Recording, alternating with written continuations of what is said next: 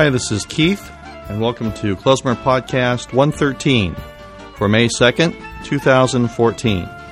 The website is klezmerpodcast.com, and you can write to me at keith@klezmerpodcast.com. I also invite you to follow Klezmer Podcast on Facebook, Twitter, MySpace, Last.fm, Pinterest, and also look for my monthly playlist on Spotify. My guest on this episode of the podcast is Sarah Aroesti, a Ladino singer based in New York. Sarah was recently in Los Angeles for a Ladino conference at UCLA, where I caught up with her for the interview, and it was great to get to know her a little bit. I've been enjoying her album for more than a year now, and it was great to finally get a chance to meet her.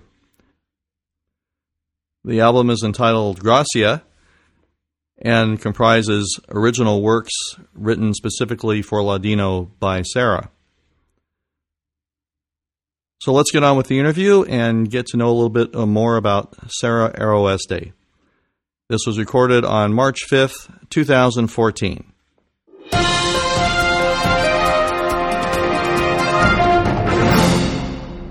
Hi, this is Keith with Klezmer Podcast, and today I'm very happy to finally caught up with Sarah Aroesti. Finally made it to Los Angeles. Been trying to find you for about, a year and a half, something like that, ever since your last album was released. Well, welcome to Los Angeles. You picked a nice day to be here. Much better than East Coast weather, I guess. That's for sure. Yeah, I'm really happy to be here. And it's exciting that it coincides with this great symposium at UCLA. It's called UC Ladino. It's a symposium this year on the revitalization of Ladino, which fits in very well with what I do. So it's really a pleasure to be here. And it's also part of the inaugural LA Sephardic Music Festival. It's been for 9 years in New York, and this is the first time that we're bringing it to LA. So it's thrilling to be here. Wow. So what have they got you scheduled to do for the Ladino event? Well, tonight I'll be giving a big free show at the Fowler Museum at UCLA, and it's my show of Ladino music. It mostly features music off my last album, Gracia, and we describe ourselves as a contemporary Ladino rock band. And we're a little bit different than other Ladino groups because, first of all, we present the music in a contemporary way, and we also don't really do that much traditional music. Most of the music that we do is original music that I wrote, which is pretty rare in the Ladino music world because the majority of musicians primarily concentrate on music that already exists. It's part of an existing repertoire of really wonderful Ladino folk songs that are beloved around the world. But it goes back maybe hundreds of years, right? Hundreds of years, yeah. Correct. But I'm really interested when we talk about revitalization and preservation that we don't only look backwards because we can't always be doing work in the same repertoire that already exists. I believe that to preserve a culture, we also need to be looking forwards, and that means creating new music and new culture. So I'm really proud of the music that I've written, and that's most of the music that we perform now. So you could have been doing singer-songwriter, pop music, other genres. What drew you to Ladino to start with, and then to broaden that into writing original stuff? Great question. Well, Ladino is part of my family tradition. I grew up with it from my grandparents' generation. And growing up in Princeton, New Jersey, which is not exactly a hotbed of Sephardic culture, I was always really fascinated by my family story. And it really came through during mostly holidays and family events. I understood that our family was a little bit different. The foods we ate were these, Greek, Turkish foods, and the songs that we sang, some of them were in Ladino. And I knew that I was a little bit different than other Jewish kids that I knew at the time. And I really took pride in this tradition. At the same time, though, I was really frustrated because I wanted to know more, and I don't think I have a particularly unique immigrant story in my family, which is to say that when my grandparents' generation came over to America, they were escaping war. In their case, it was the Balkan Wars in the early 1900s.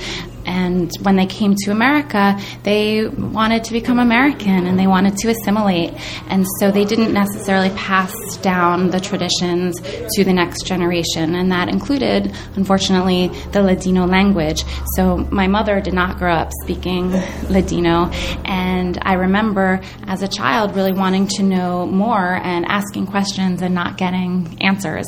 So my love of Ladino really grew out of this, on the one hand, admiration for my family's story, and on the other hand, a frustration that I couldn't learn more. So I took it upon myself to make it my life's mission to learn more about it. It obviously took a couple of years and a couple of winding roads. I really came to it through music. I grew up as a Western classical musician. I thought I was going to be an opera singer, and I actually found myself in Israel performing opera. It was a summer program of the Tel Aviv Opera, and my opera coach just happened to be, coincidentally, one of the world's leading experts on Ladino, and the great Nico Castel. And in between our opera coachings, he started to teach me the very traditional Ladino repertoire, and I just loved it. And I came back to America and gave a series of recitals, and in each of the programs I had a small little section of Ladino music, and without fail, after every concert, audience members would come up to me and tell me that the Ladino portion was their favorite part, and gradually I agreed with them. So I knew that opera was not my calling, and when I returned to music, I just felt this draw towards the Ladino songs.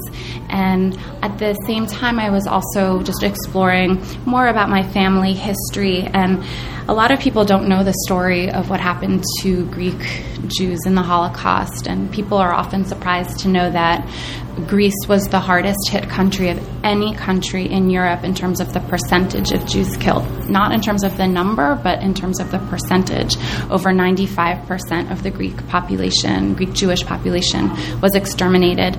And along with that, was the Sephardic culture. And a lot of my family perished. And I really, at some point, just felt this compulsion to make sure that these stories get told, because my generation, sadly, really knows very little about Sephardic culture.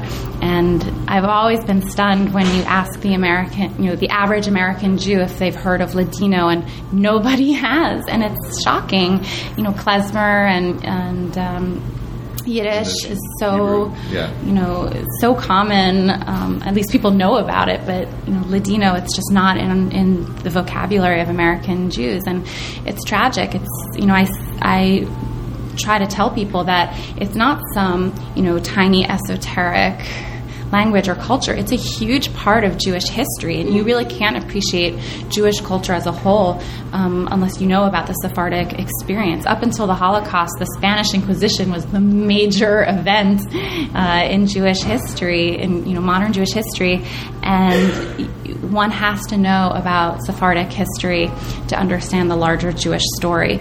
So a lot of the work that I do is to show people that Ladino is not some dead, extinct language and culture. It's still very much a part of a living, breathing story. So how is your music received when you're touring around performing these songs in Ladino that, first, people probably don't know the language, and second, it's very different from Yiddish music, klezmer music, Israeli Hebrew music, everything else, although some of your songs, they does seem to have a little Middle East influence in some areas of the songs. Well, what I love about Ladino, which I think makes it really interesting and unique, is that I describe it as a pan-Mediterranean language. It's the combination of so many different sounds and rhythms and languages. So it's so universal. I think it's one of the most universal languages. So no matter what language, if any, that you speak besides English, people can take a little bit away from one of my shows. If you speak even a little bit of French or Italian, you would understand a couple of words here and there. At its root, Ladino is Castilian Spanish, and there are obviously a lot of Spanish speakers out there. So my music appeals to a lot of non-Jews, people who speak Spanish, who are interested in Spanish history and language. And my music is entirely secular, which also sets me apart from other Ladino musicians. I love the liturgical music. It's just not what I do. So my music is particularly universal because it speaks a very universal message. And some of the songs that I do that are traditional, I purposely pick because I feel like they can appeal to a really large audience. And so, I'd like to think that my music can appeal to a variety of different people. So I really like your album, Gracia. Ever since we stumbled upon it when it first got released, and I'm sorry it's taken this long to find you to talk about it. But what was your inspiration for writing these originals? What are the songs about? I get flavor of female power in there, which is great. But I know there's other ideas flowing through there too. Well, the album is called Gracia, and it's named after one of my role models in Sephardic culture. Her name was Doña Gracia Nasi. She was this incredible heroine of Inquisition Portugal at the time. She was a converso, someone who did not leave the Iberian Peninsula, but instead converted to Catholicism, but in secret kept her Jewish faith. And she's really a remarkable story. Not only was she the richest woman in Europe, she was the richest person in all of Europe. She inherited a great wealth. She was a widow when she was 28. It was a single mother, and inherited a huge fleet of ship, and was really the absolute richest person in Europe at the time. So much so that kings and sultans and even popes came to her to borrow money, and in return, lending money, she secured safe passage for many Jews escaping the Inquisition, and she got them settled in Tiberias, Israel. And she was just a remarkable woman who used her creativity, her wit, her business savvy, her femininity, and she saved so many people. And yet she's really a footnote in most history books, and a lot of people have never heard of her, and I think it's a travesty. And so I really wanted to write an album that would harness that female spirit and to really pay homage to Doña Gracia herself. And so the title track on the album is called Gracia, and is all about thanking her for inspiring us to do good in the world. And it's really a song for so many people out there who do great things to preserve our culture and yet go unrecognized. So that's one song, but you're right, there are several songs on the album that have a little bit of a feminist twist. One song actually features Gloria Steinem on it. And I'm very interested in the female experience because I think it's one that's really respected and valued and cherished in Sephardic culture, and it's something in modern Jewish culture that we don't really talk about. And Sephardic music, Ladino music, has some very wonderful, very sensual songs that I don't shy away from. I think they're a beautiful part of our culture, and I'm really trying to bring those out and expose them more. But the other songs that are original on the album are songs that really talk about Sephardic historical memory and have a lot of Sephardic imagery. One of my favorite songs, Chica Morena, is about the iconic Morena figure in Sephardic culture, which is the dark-haired gypsy girl who is wandering the earth after she's been kicked out of Spain, and she's just trying to find her way home, and she listens to the voices of her ancestors, all in the hopes of finding her way back. And I think that's a very universal theme, no matter what your family story is or where you live in the world. We're all sort of trying to find our identities and our heritages. And other Sephardic themes that pop up are ones that I wrote a song based on a Samuel HaNagid poem, a great 11th century Judeo-Spanish poet. So I read a lot of Judeo-Spanish stories and poetry, and I get inspired by a lot of Sephardic imagery. Terrific. So what's next for you then? You have another album of more songs you're working on, touring around some more. What's going on in the world of Sarah? Well, I'm still touring around with the Gracia project, and I'm also starting work right now on my newest project, which I'm really excited about. I just had a baby. I'm a new mother. That's a big project. That is a big project, and it's been a wonderful one, and it's inspired me in ways that I couldn't have predicted. A Ladino children's album in the near future, right? That's true. So I'm really. It's true. Yep, I'm writing new songs for children in Ladino because it's something that really doesn't exist, and I'm finding that I want to sing songs to my own baby girl, and there aren't a lot of resources out there for me. There are some beautiful traditional Ladino lullabies, but I want to write my own. So that's what you can look forward to. Great. Well, we'll be looking for that, for the Kinder, or whatever the Kinder version of Ladino is, the Chicas. So if people want to learn more about you and your music and buy your album, download the tracks, where can they find it? Well, I'm all over the interwebs. You can find me pretty much anywhere if you just Google me, or you can go to my website, www.sarahsaroeste.com. Great. Well, thank you so much for taking a few minutes out of your busy Ladino festival schedule and Sephardic music festival, your visit to UCLA in Los Angeles, and very much appreciate you letting me invade for a few minutes. It's my pleasure. Thanks for talking to me.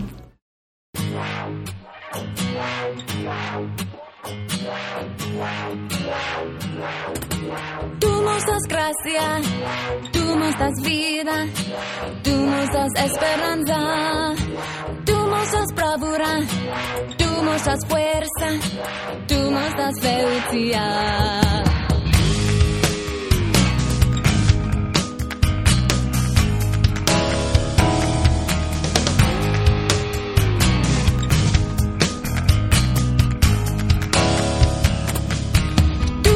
Dicha, tú nos das voz, tú nos das inspiración, tú nos das estima, tú nos das valor, tú nos das admiración, porque ti tenemos honor pleto, efecto, porque ti soportamos con poder alto respeto.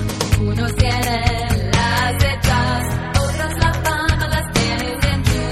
Unos tienen las hechas, otros la fama las tienes en juntas.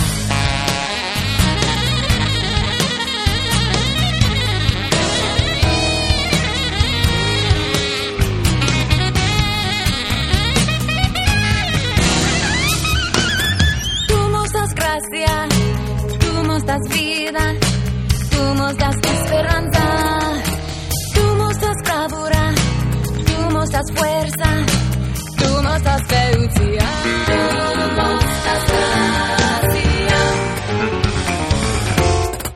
porque ti tenemos honor pleto, efecto, porque ti soportamos con poder alto respeto. Unos tienen las hechas, otros la fama las tienen en juntas. Unos tienen las hechas, otros la fama las tienes en juntas.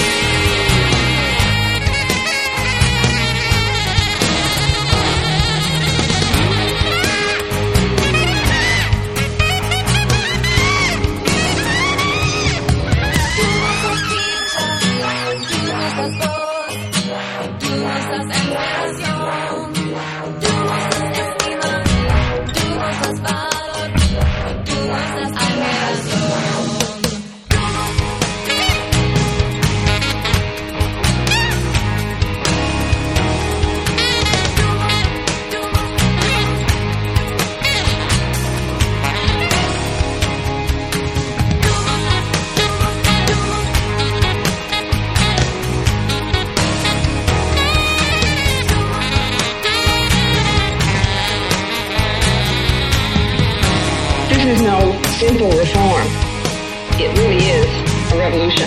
Sex and race, because they are easy, visible differences, have been the primary ways of organizing human beings into superior and inferior groups, and into the cheap labor on which this system still depends. We are talking about a society in which there will be no roles other than those chosen or those earned. We are really talking about humanism.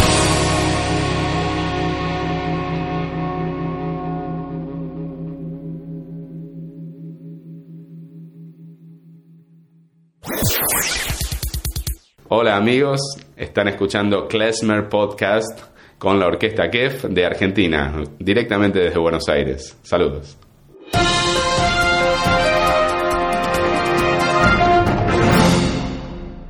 All right, I'm back. That was my interview with Sarah Aroesti, and we heard the track Gracia from her album of the same name. I'd like to thank Sarah for taking the time out of her busy schedule to appear on the podcast with me and for providing the track for us to listen to. Again, the website is klezmerpodcast.com, and if you have any questions, comments, suggestions, or if you have a band that would like to appear or have your music played on the podcast, or if you have a recent or soon-to-be-released album you'd like me to review, please write to me at keith@klezmerpodcast.com. Also, the music heard on Klezmer Podcast is for promotional purposes only and is used with permission. So that's about it for Klezmer Podcast 113. Thanks for listening. Please stay subscribed, tell your friends, and until next time, bye for now.